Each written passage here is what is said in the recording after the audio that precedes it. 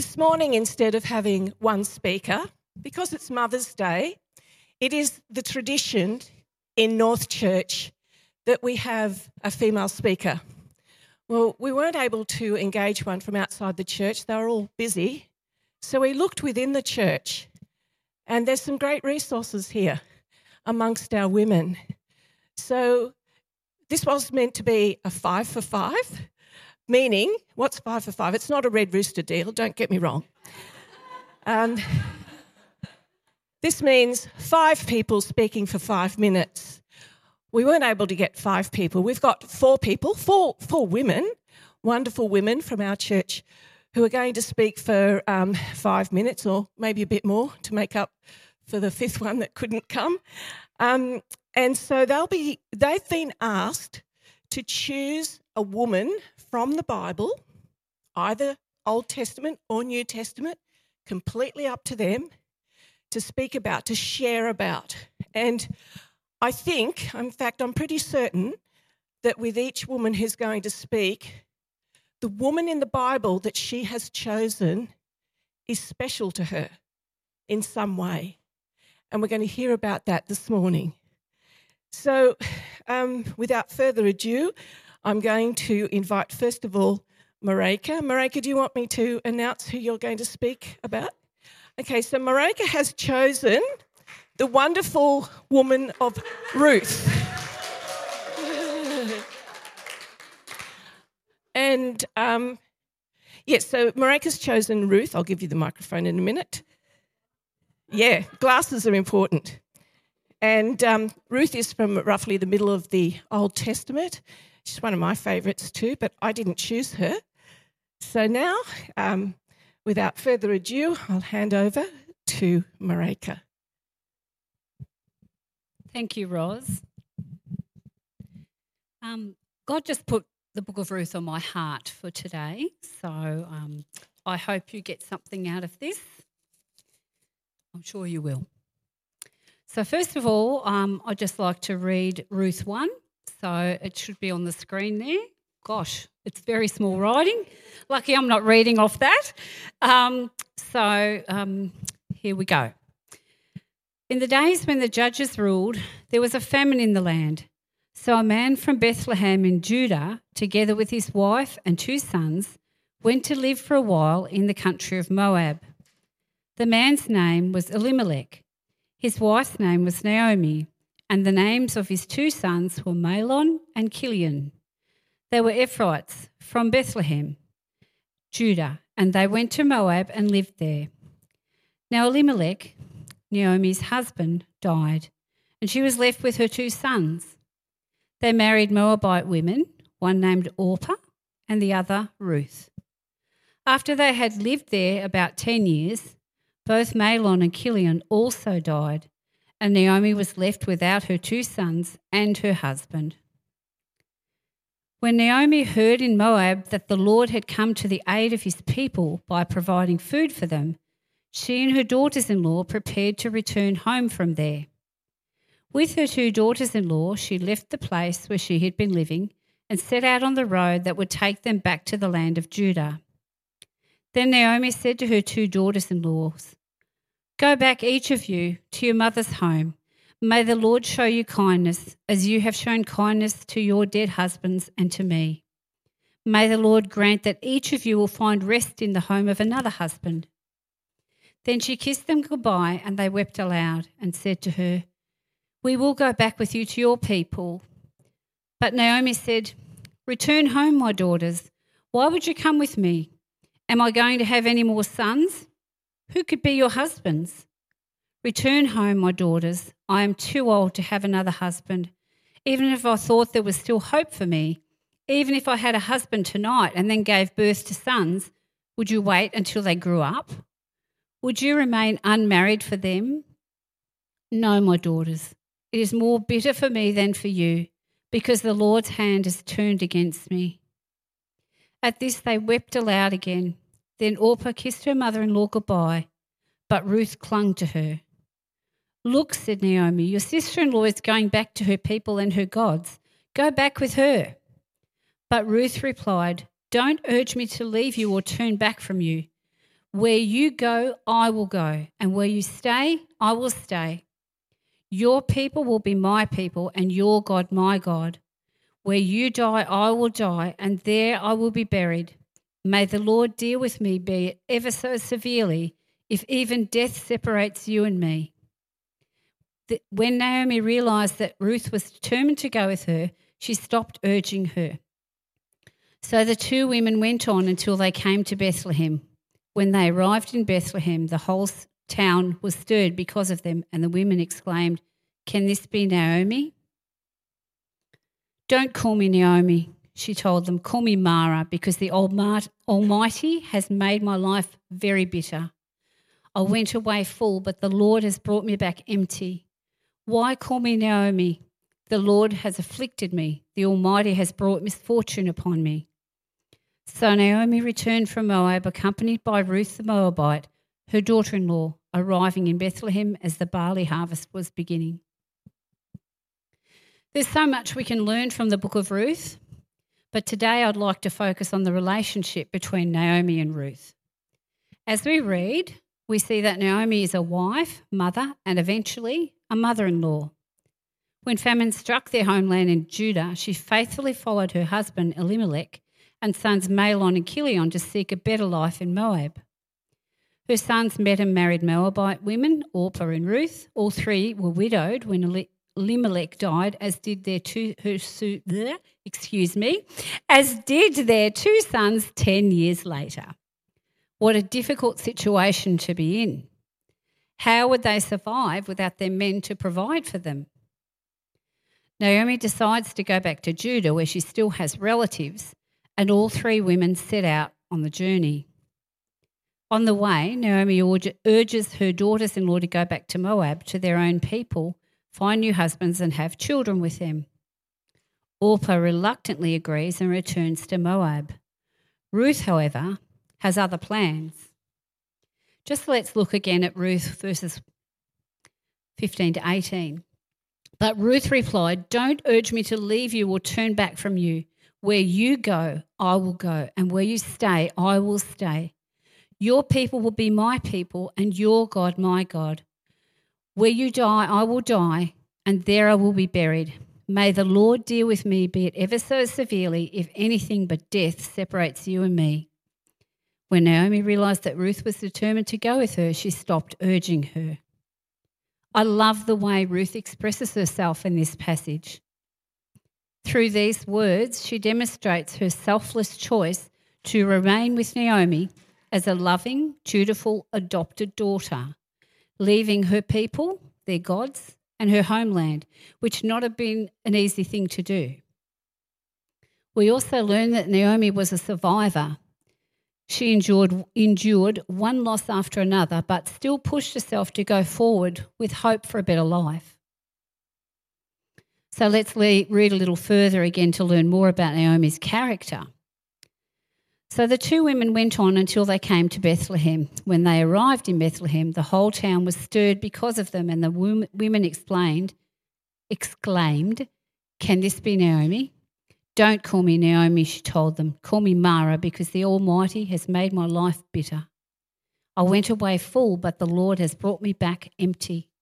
Why call me Naomi? The Lord has afflicted me. The Almighty has brought misfortune upon me."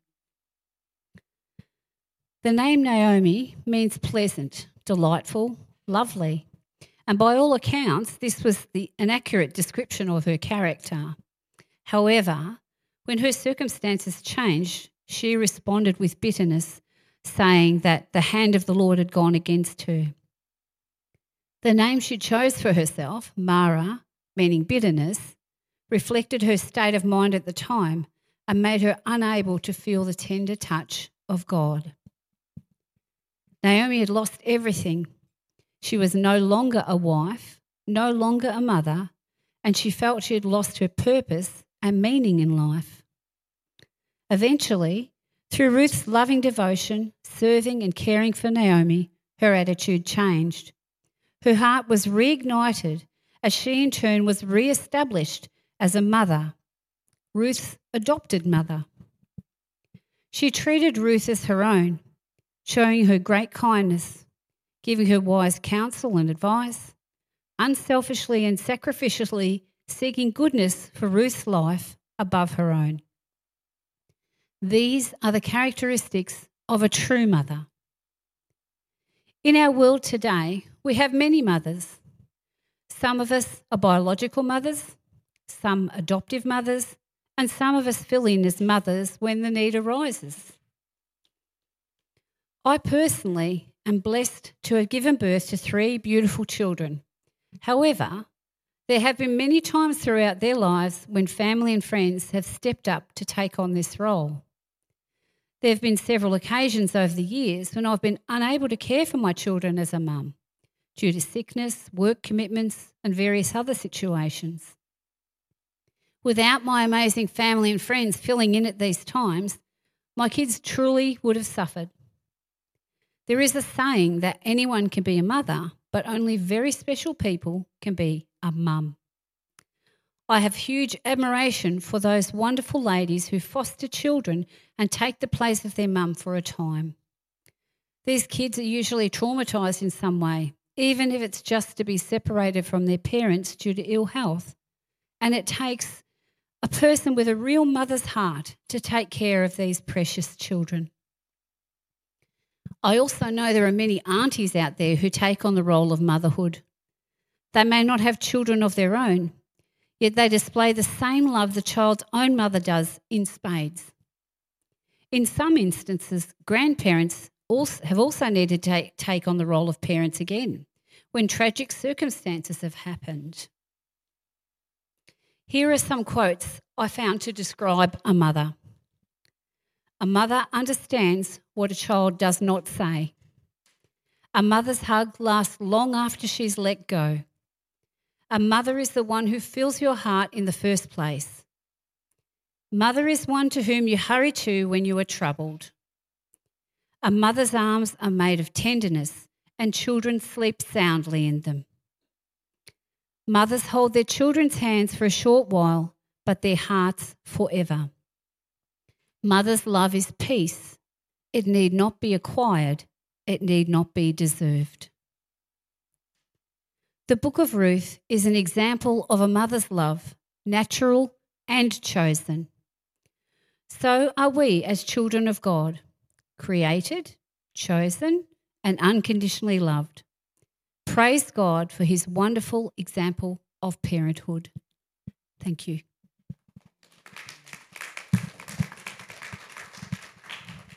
Thank you, Marika, for that explanation of the broad role of mothers, the very precious role of mothers.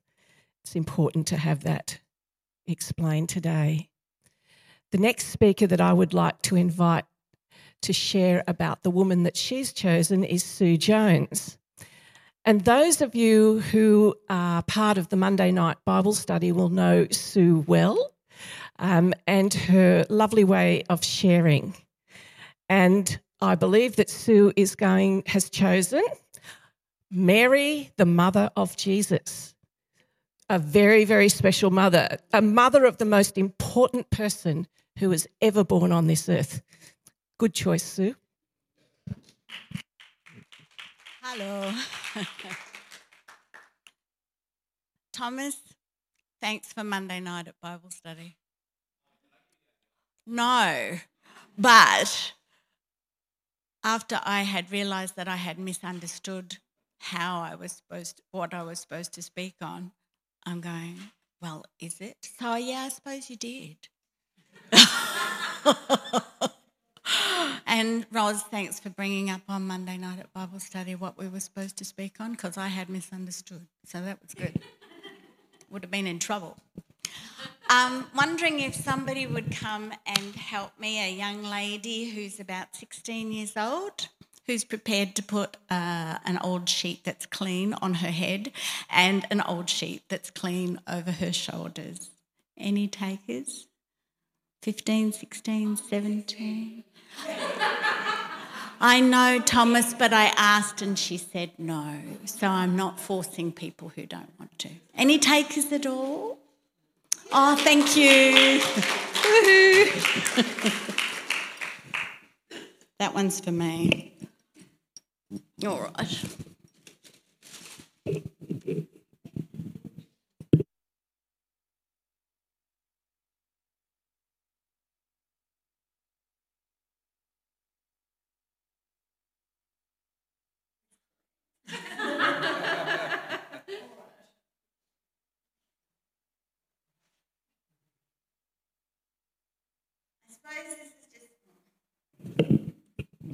I suppose this is just to help us get in the scene that is not 2023.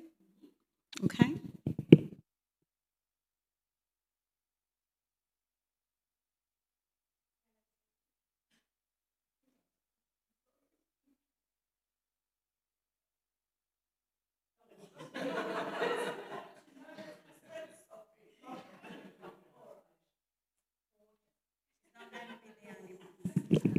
All right.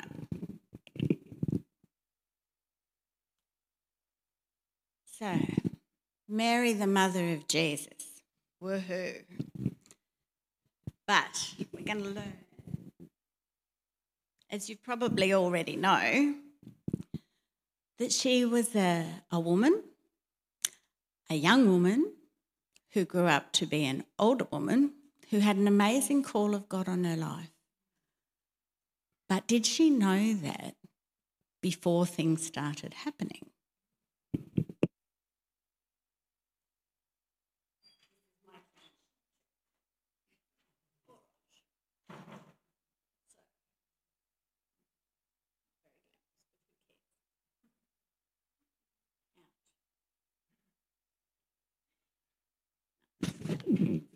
All right.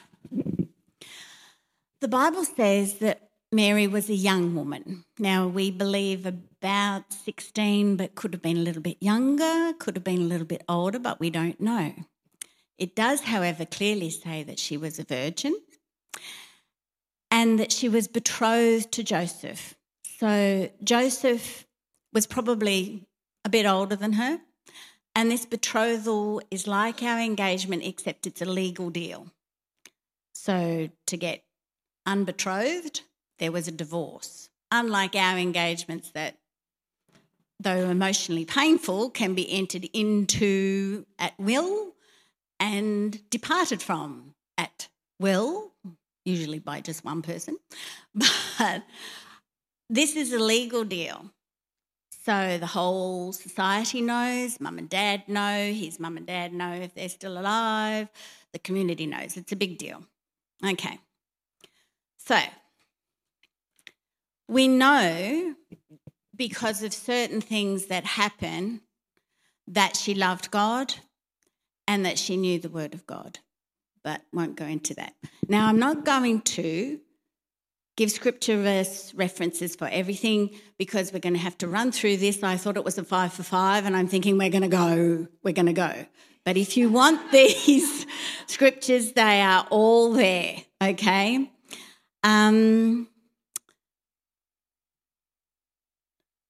God told her a very big thing. Remember, she's about 16. Let's get our headspace around this. Our society, I think, is very sad and does not really respect young women of 15, 16. I think that they still look at them as kids a lot. And I think that that's a downfall in our society. That is a Sue Jones. That is not the Bible, okay? But Mary was young and God respected her. And he was going to tell her a big thing. He needed a big thing of Mary. So he sent an angel to tell her because it was huge. This is a young woman. Okay. So, Angel Gabriel. He's a big deal angel too. He's not just one of your everyday angels. He's a big deal angel. He gets to Mary and he says, this is in the 6th month of Elizabeth. Now, Elizabeth is another person. She's actually a relative of Mary's. I'll step in for her. She's an older chick, okay? She's past bearing kids. Her husband's past bearing kids. Guess what? God did something for them too. She's having a baby at an old age, past it, okay? So God's into some big stuff at this time. These girls are related. All right. So, mind you, this is an old bird. This is a young bird. All right. In the 6th month, stepping in well, aren't we? In the 6th month of Elizabeth's pregnancy, God sent the angel Gabriel. So we're talking from Luke chapter 1, 26 down to 38. And I'm sorry, nothing up on the screen. That's my fault, not Tim's. He was very gracious. He offered. I couldn't come to the party. In the 6th month of Elizabeth's pregnancy, God sent the angel Gabriel to Nazareth, a village in Galilee, to the Virgin Mary. She was engaged, betrothed, to be married to a man named Joseph, a descendant of King David. Gabriel appeared to her. Whoa! She's getting not just a vision, not just a dream. She's got this manifestation of an angel. Okay, maybe slightly freaking out, maybe not. Anyway, yes, she's engaged to be married to a man named Joseph, a descendant of King David. Gabriel appeared to her and said, "Greetings, favoured woman, favoured. The Lord is with you." Confused and disturbed, understandably, Mary tried to think what the angel could mean. "Don't be afraid, Mary," the angel told her, "for you have found favour with God. You will conceive," now this is big, okay? This is big. She's virgin. She's 16 about, you know. "You will conceive and give birth to a son, and you will name him Jesus. He will be very great, and will be called the Son of the Most High. The Lord God will give him the throne of his ancestor David, and he will reign over Israel forever. His kingdom will never end." Mary asked the angel, "But how can this happen? I am a virgin." She is not doubting.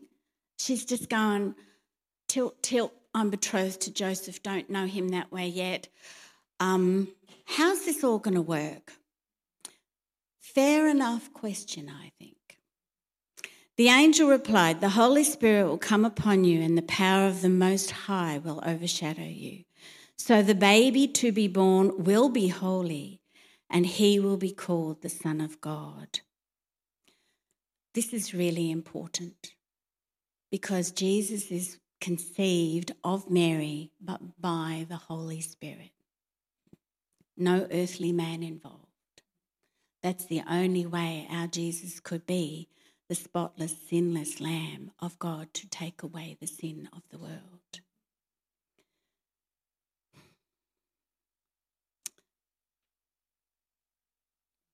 Then he goes on to say, "What's more, your relative Elizabeth has become pregnant at a very old age. People used to say she was barren, but she has conceived a son and is now in her 6th month." So we get a bit of a timeline here. She's 6 months pregnant. So if she had have gotten out of the house, everybody would see. Mary's got no telephone, no email, no mobile. Apparently Elizabeth lives a fair way away. But Gabriel's giving her a bit of a heads up to encourage her that, you know, this is happening too, and it's to your relative and it's a big deal. People used to say she was barren, but she has conceived a son and is now in her 6th month. For the word of God will never fail. Now, yes. Mary responded and said, "I am the Lord's servant. May everything you have said to me come true." She submitted to this awesome thing that God has just pronounced to her by Gabriel.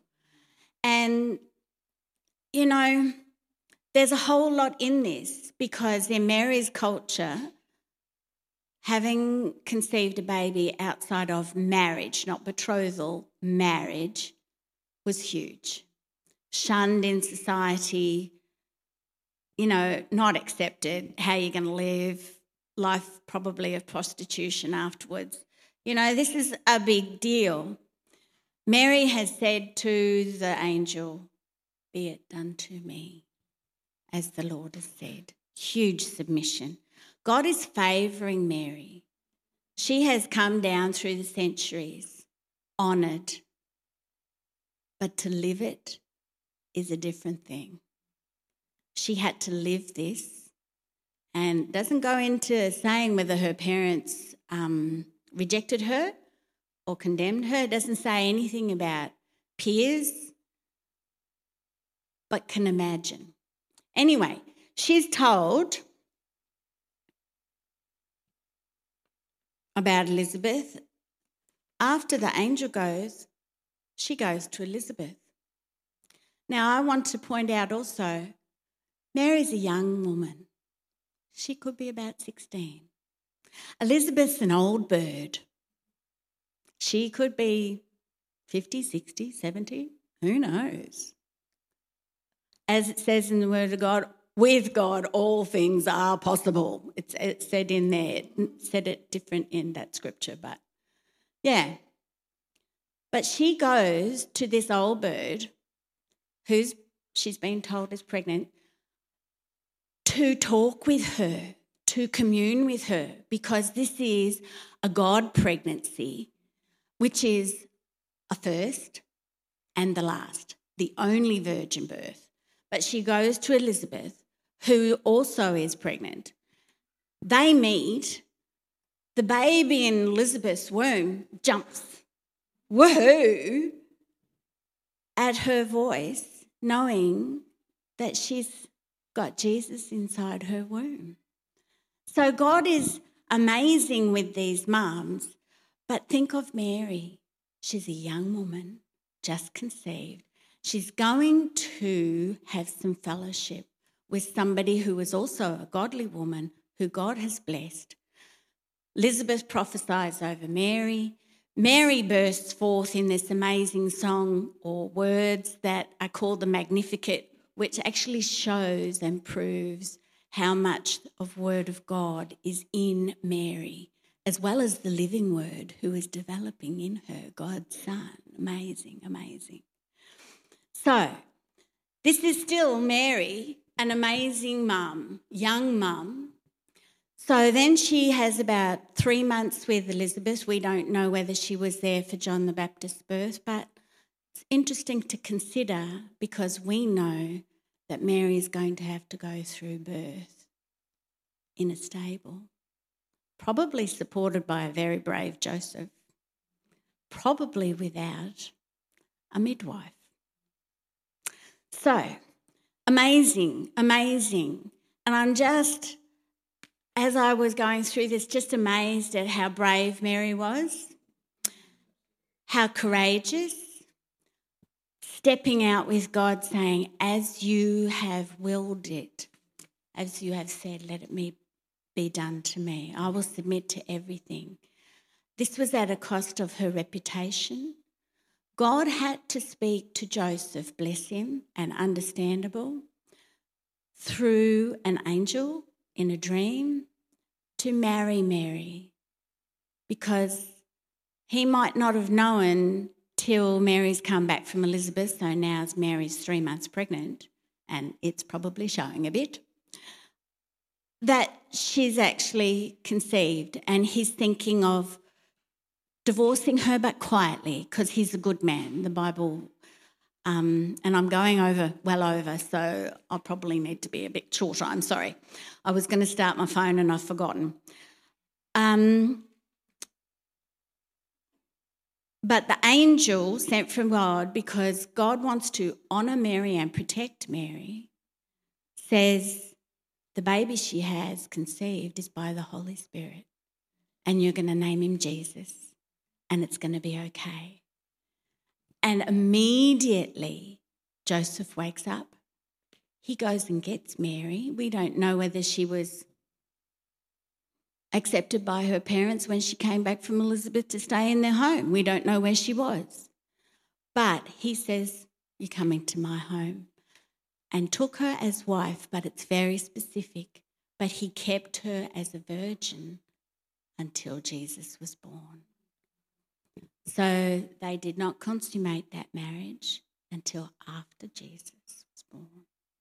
So the whole time that she was pregnant with Jesus, she was still a virgin. And that is really important for who Jesus is for us today. So Mary, you're amazing. Amazing, amazing, amazing. She faithfully carried Jesus, even travelling to Bethlehem. Now, I had another look. Doesn't say on a donkey, it just says they travelled. But she's 9 months pregnant. And God wants her to go on this huge trip, whether it's by donkey or whether it's by foot. You know, being with God as a mum is not always comfortable, not always easy. So, we don't have an elegant hospital. We don't have an elegant room. We have a stall. It's probably clean, I'd say it's clean. Nice fresh hay. The breath of some animals maybe. She gives birth in this stable after this huge trip because they had to have this census. But all of this is fulfilling God's prophecies from the Old Testament, and there's scripture after scripture. And as I said, we're running through this, but it's all in the Word of God. All in the Word of God. And it's telling us about this precious mum who was favoured of God, honoured of God, but she's still a human being. Going to skip through some very important things like circumcision of Jesus. Mary and Joseph are godly people, hard after God, want to obey the word. So they do all the things according to the law because they have hearts for God. And they know a bit about how precious this baby is. But I also want you to know that Mary and Joseph had other kids. There's 4 boys named, and it says, and daughters, Jesus' sisters. But it says plural sisters, there are no names and no number. But Mary was quite productive afterwards, so obviously no longer a virgin, but precious still and honoured down through the years. The next little bit, and I think I'm going to have to end on this because I've spoken for too long, is just pointing out she and Joseph used to go to Passover to Jerusalem every year. That was their habit. Forgot about Egypt. There's another big trip in there, but, and other angel stuff. But, and she submits to Joseph because she hasn't heard with this one. So, she's a really godly woman. But then they get to the temple, as they do for Passover, a big feast. They bring Jesus because he's 12. He's in with the teachers and stuff, but they've gone. They think he's with them in a big family relative migration going back home. Takes them 3 days to find him. Mary's cross. She scolds Jesus. What are you doing to us? Why are you dishonouring us? Jesus said some stuff. He's 12. He was polite, but he talked about being in his Father's house, about his Father's work. And it makes a very clear statement, but his parents did not understand. Mary was human. She obeyed God. But, our heads don't get everything. So Jesus went from 12 to about 30 before he entered into his ministry. He obeyed his parents. I'm wondering if there might have had to have been a forgiving of his mum for not understanding. And I'm wondering if maybe that's something we need to look at today, is that we've been scolded for something that actually we shouldn't have been scolded for and needed to be forgiven. So Mary's amazing. There's another bit more that I've got closed for an older Mary to come, but I think I need to step aside now because 2 other women have prepared a lot for today as well. But Mary, thank you very much for being up here.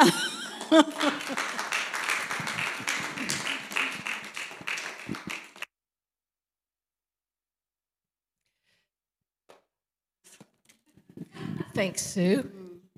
Thank you for bringing alive through dress-ups and through the early stages of motherhood for Mary.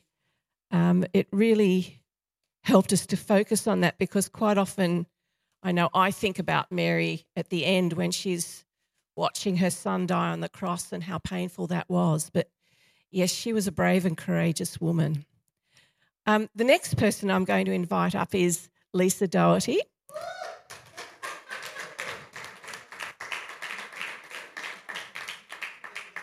Who's obviously brought her fan club with her.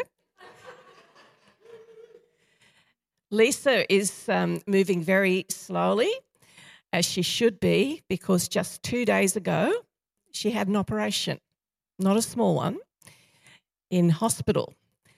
And she's also a very brave and courageous woman, because she was determined to be here, even though she's moving very slowly and she's very sore, as you can see.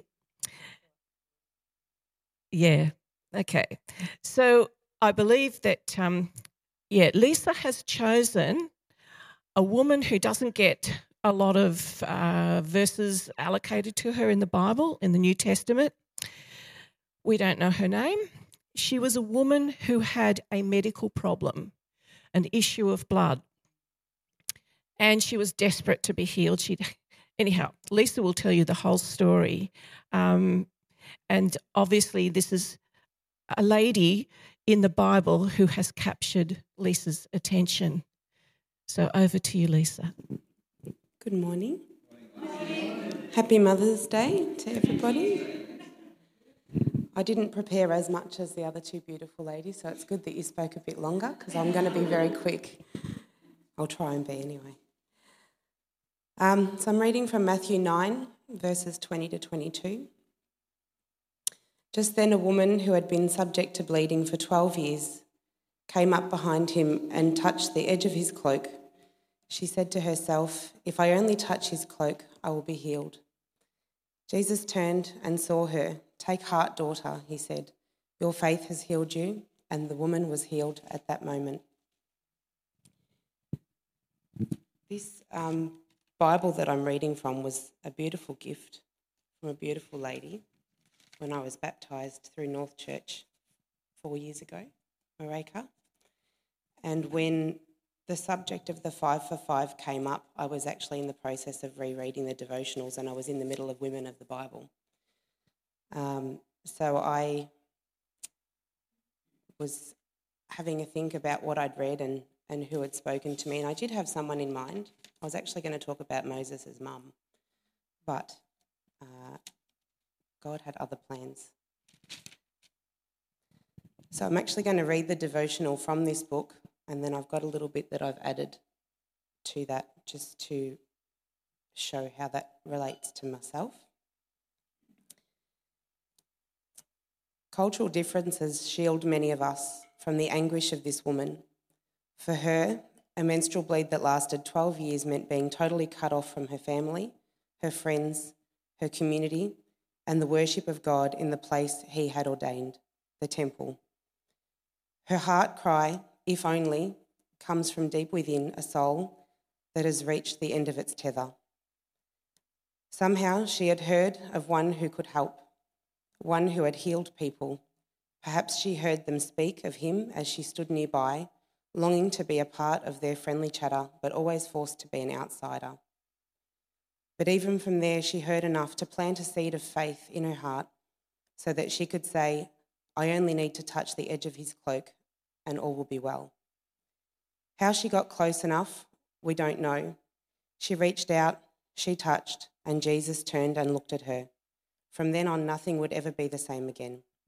He pronounced her clean, called her daughter. For the first time in her life, she was truly free, and what's more, Jesus declared that she was part of his family. What is the burden you carry? What is it that shuts you off from God and family and friends. Dare to do what this woman did. Dare to come to Jesus, to reach out to him for help. When you do, you will find, as she did, true freedom and a place in the family of God.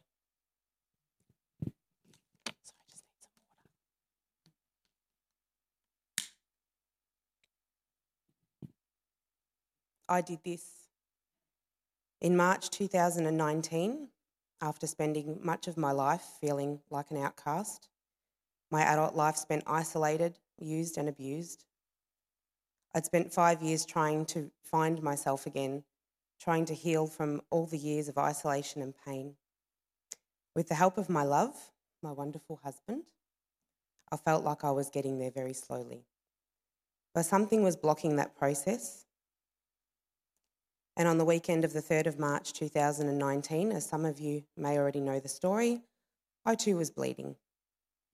Not in the same way as this woman in Matthew 9, but enough for me to remember a few small seeds that had been planted by my husband, his parents, and even a co-worker at the time. From my bathroom floor, I cried out, and God heard me. I knew that he'd called me daughter. And a couple of weeks later, he led me here to North Church. The past 4 years, God has shown me that I am loved. He has nourished and encouraged me and healed me in so many ways. Developing my relationship with him, bringing that relationship into my family, being able to share his love with my husband and children, and where possible, planting seeds for others and doing my best to teach my kids to do the same. As a mum, I've watched my kids experience some things that they shouldn't have, but I do my best to raise them well with compassionate hearts, to love God and to plant their own seeds, because you never know when someone's bleeding.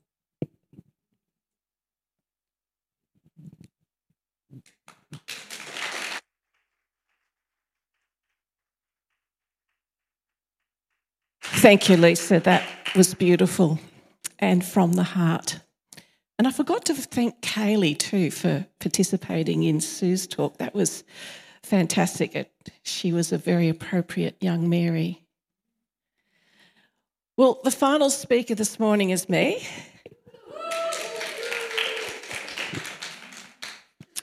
And the woman I've chosen is the Samaritan woman at the well. So I chose this woman because a long time ago, I felt an affinity with her. No, I'm not an immoral woman, but for other reasons, which I'll reveal later in my talk. You know, she's a special woman because she was one of only 2 women that are recorded in the Bible to whom Jesus revealed his identity as the Christ. She was special. But, you know, in her town, in her culture, she was regarded as an immoral woman. She was a social outcast. So why did Jesus choose to interact with her? Let's look at the story as it's recorded by Jesus' disciple John in his Gospel in chapter 4. Now, this is a long reading, so we'll go through it. There's a bit in the middle I'll leave out because it's not relevant to what I'm going to say, but I wanted you to get the main facts of the story straight from the writer, John. So reading what's on the overhead. Now he, that's Jesus, had to go through Samaria. So he came to a town in Samaria called Sychar, near the plot of ground that Jacob had given to his son Joseph.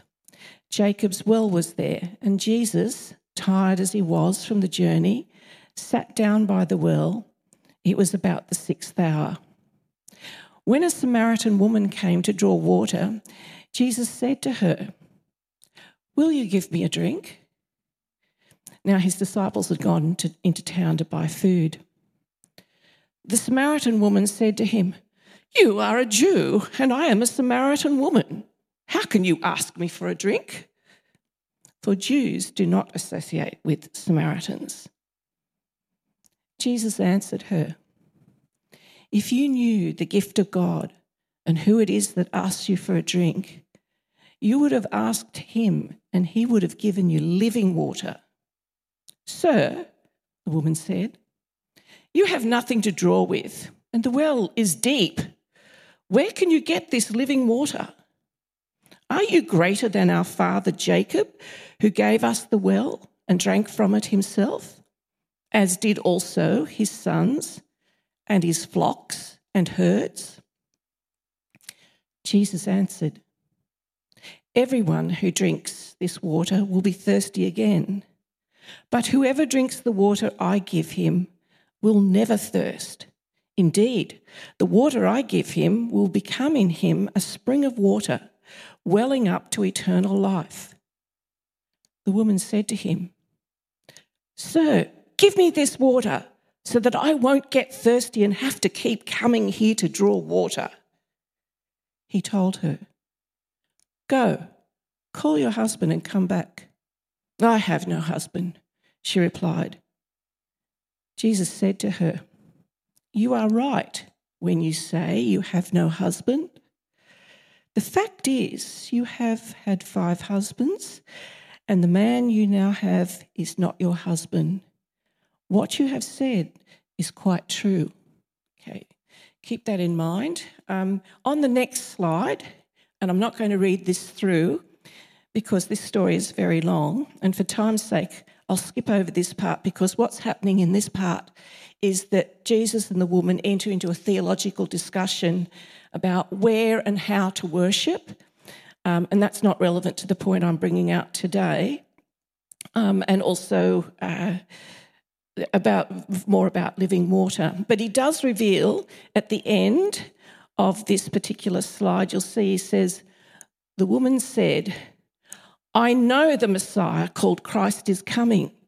When he comes, he will explain everything to us.'"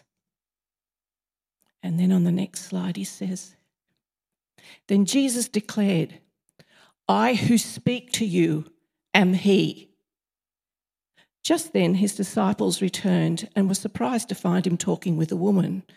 But no one asked, 'What do you want?' or 'Why are you talking to her?' Then, leaving her water jar, the woman went back to the town and said to the people, 'Come, see a man who told me everything I ever did. Could this be the Christ?' They came out of the town and they made their way toward him." Okay, so this particular meeting with Jesus took place pretty early in his ministry. And he was actually making this journey on foot from Judea because there'd been some trouble in the countryside of Judea. There'd been some arguments where Jesus had been, and he was making the journey back to Galilee, probably to Nazareth, which was his hometown.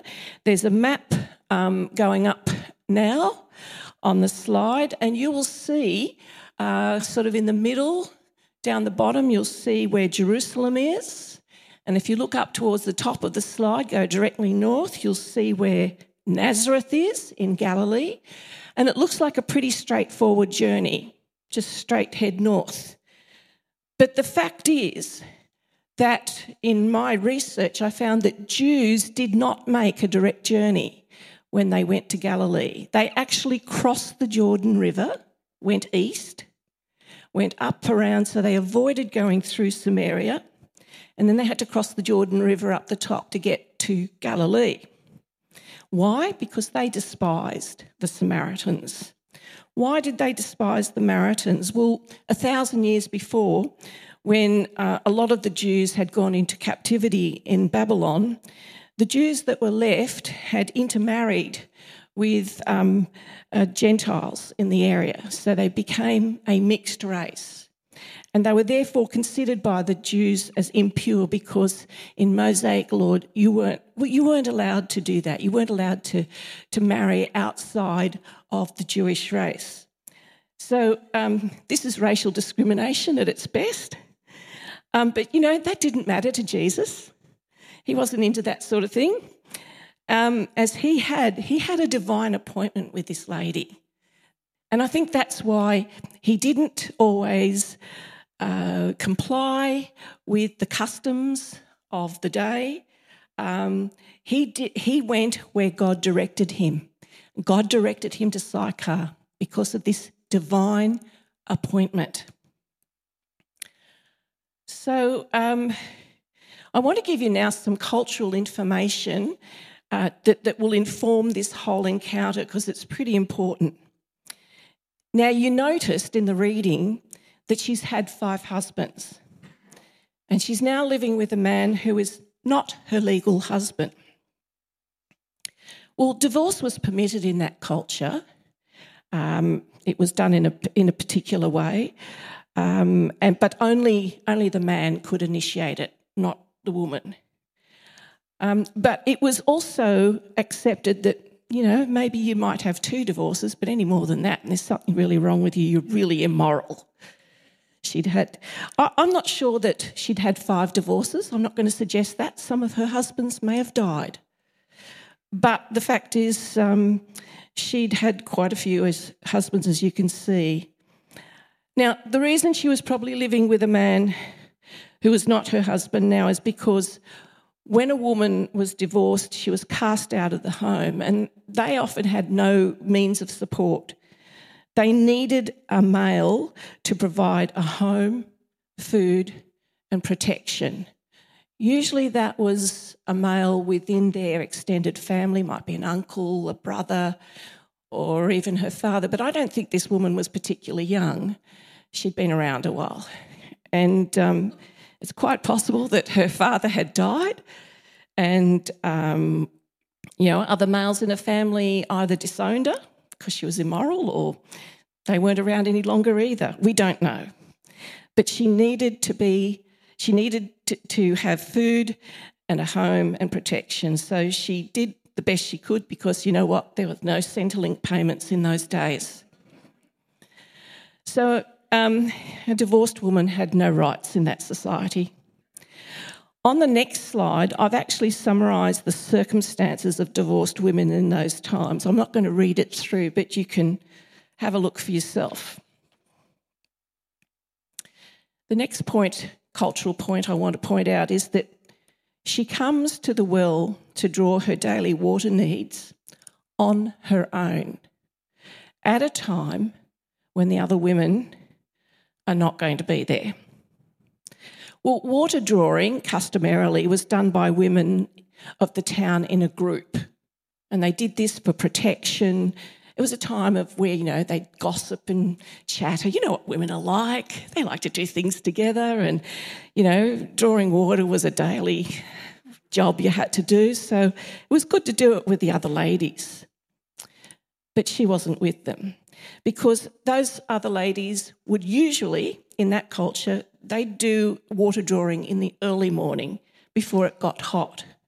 She's coming up much later in the day.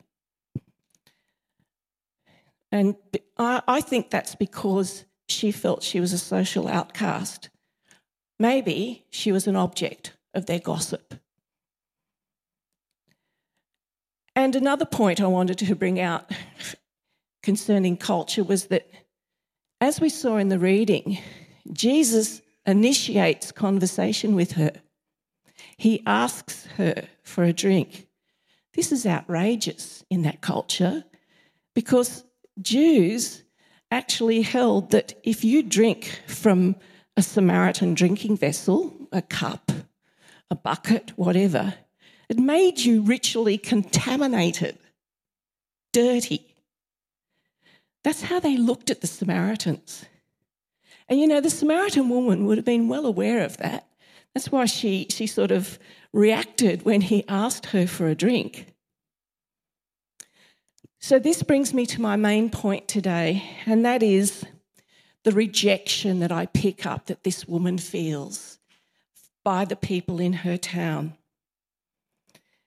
And yet Jesus chose her, the one who was rejected by all the people she lived around. He chose her to offer living water and eternal life through him. You know, this encounter with Jesus so liberated her from her past and all the rejection that she felt and being an outcast, that at the end of the story, she leaves a water jar behind, she forgets about it, and she runs into town and she openly says, "Come, see a man who told me everything that I'd ever done." You know, she had been liberated and set free, that she felt that she could declare this news quite openly in the town. And they responded. They came out and met Jesus. And, you know, it's interesting because I read that Jesus stayed another 2 days in that town because of her. And he taught in that town, and many people probably came to believe in him. And yet in his own town of Nazareth, they rejected him. Whereas in Sychar, they accepted he was the Christ, the Messiah. Back in Nazareth, his own town, it was like, you know, who's this? He's just the carpenter's son. He's just the son of Joseph and Mary. Like, he's got tickets on himself saying all this stuff. So I think that's an important thing, that Jesus was rejected too by his own people, yet he was listened to in this town. Now, we're not told whether the Samaritan woman was a mother or not, because that's not the point of the story. She may have been, but as you've seen in the slide that's up at the moment, she would have had to leave her children behind with the husbands who'd divorced her, which is really sad. I identify with the Samaritan woman because I've been a divorced woman and a single mother for 34 years, I worked out. It's a long time. And you know, I've experienced that rejection. I know it too well. And the feeling of being not included that sometimes comes with that. The looks that you get, the fact that, unfortunately, I've mostly felt this in churches. Not this church. I've never felt it in this church. But I've attended a lot of churches because I've moved around and lived in a few states, and I've been to quite a few churches, and I've seen the looks, and I've seen the families sitting together and felt isolated. And when I was at a church in Adelaide, I was fairly new there. As a single mother, I had my 2 children with me. They were about to have a catered church dinner, and they were selling tickets for that. So I went up to the ticket seller after church. He was a male, and I said, "Can I buy a ticket, please?" And he said, "Only 1 ticket? What about your husband?" "I don't have a husband." "Well, get yourself a husband." He scowled at me.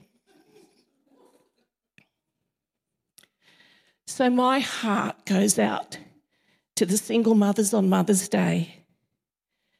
They probably won't get breakfast in bed, taken out for lunch, or even a Mother's Day gift. They will not necessarily get spoilt or even acknowledged on their special day. I know this from experience. I was recalling this morning my daughter, who's now a mother, but when she was 6 years old, she cried so much on Mother's Day. It was the first Mother's Day that she'd experienced when Daddy had gone off to romance his new lady. Daddy was still living at home. He'd promised her that he would take her out to buy a present for Mother's Day. But he left early in the morning. He didn't even go to church. And yet he was on the parish council of that church. And he went off to be with his new lady. And she cried and cried because all she could give me was a wooden spoon with some herbs and peppercorns glued to it and a pink bow tied around it and a Happy Mother's Day card. She'd made this at school. And she said, "Mummy, it's not enough. You deserve a proper Mother's Day present. When is Daddy coming home?" And she cried and cried. Do you know, that wooden spoon, that present is the most precious Mother's Day gift I have ever received in all of the Mother's Days I've had. So, yes, I know this from first-hand experience. And, you know, mothers, single mothers in particular, on this day, they'll just get on with what they do every day, which is providing food, care and love to their children with little to no support. It's a relentless job. They do it tough. And we need to think of and care for them just as Jesus reached out to the Samaritan woman. Did you notice that Jesus did not judge nor condemn this woman for her marital situation? But he did confront her with the truth, and she acknowledged the truth. You know, people in the church sometimes judge and ostracise the single mother without knowing the facts behind it. Let's follow Jesus' example. Let's get to know the truth. Let's reach out and support the single mothers. To the single mothers who are here today, and I know there are a few, or listening to this online, I'd like to share a passage from Isaiah that's always encouraged me because it reveals God's heart towards the woman who has been made single either through death or abandonment. So in this passage in Isaiah, the context is God speaking to the Jewish people because he often uses the analogy of marriage for his covenant relationship with them. But it can apply in the individual sense too, so please take this individually, single mums. So reading from Isaiah chapter 54, verses 4 to 6. You will forget the shame of your youth and remember no more the reproach of your widowhood. For your Maker is your husband. The Lord Almighty is his name. The Holy One of Israel is your Redeemer. He is called the God of all the earth. The Lord will call you back as if you were a wife deserted and distressed in spirit, a wife who married young, only to be rejected, says your God. Single mothers, God sees you. He knows your struggles and pain. He is your Redeemer. He reaches out to you, just as Jesus met and reached out to the Samaritan woman at the well. Let's close in prayer. Lord God, I praise you and thank you for the 4 messages that we've heard this morning, all very different and about different women in the Bible. But Lord, I know that you have spoken to each woman who has presented and you have made clear your message. And I thank you that despite sickness and operations threatening the delivery of this, Lord, you've made this possible today because in our weakness is your strength. So, Lord, I thank you for what we've learnt. I thank you for your message to us. And I pray that you will bless us as we go out and celebrate Mother's Day. May we be mindful of not just our own mother, but the other mothers around us, of those who've been before us, those who were in the Bible, and the example that they set. And I praise you and thank you in Jesus' name. Amen. And we've got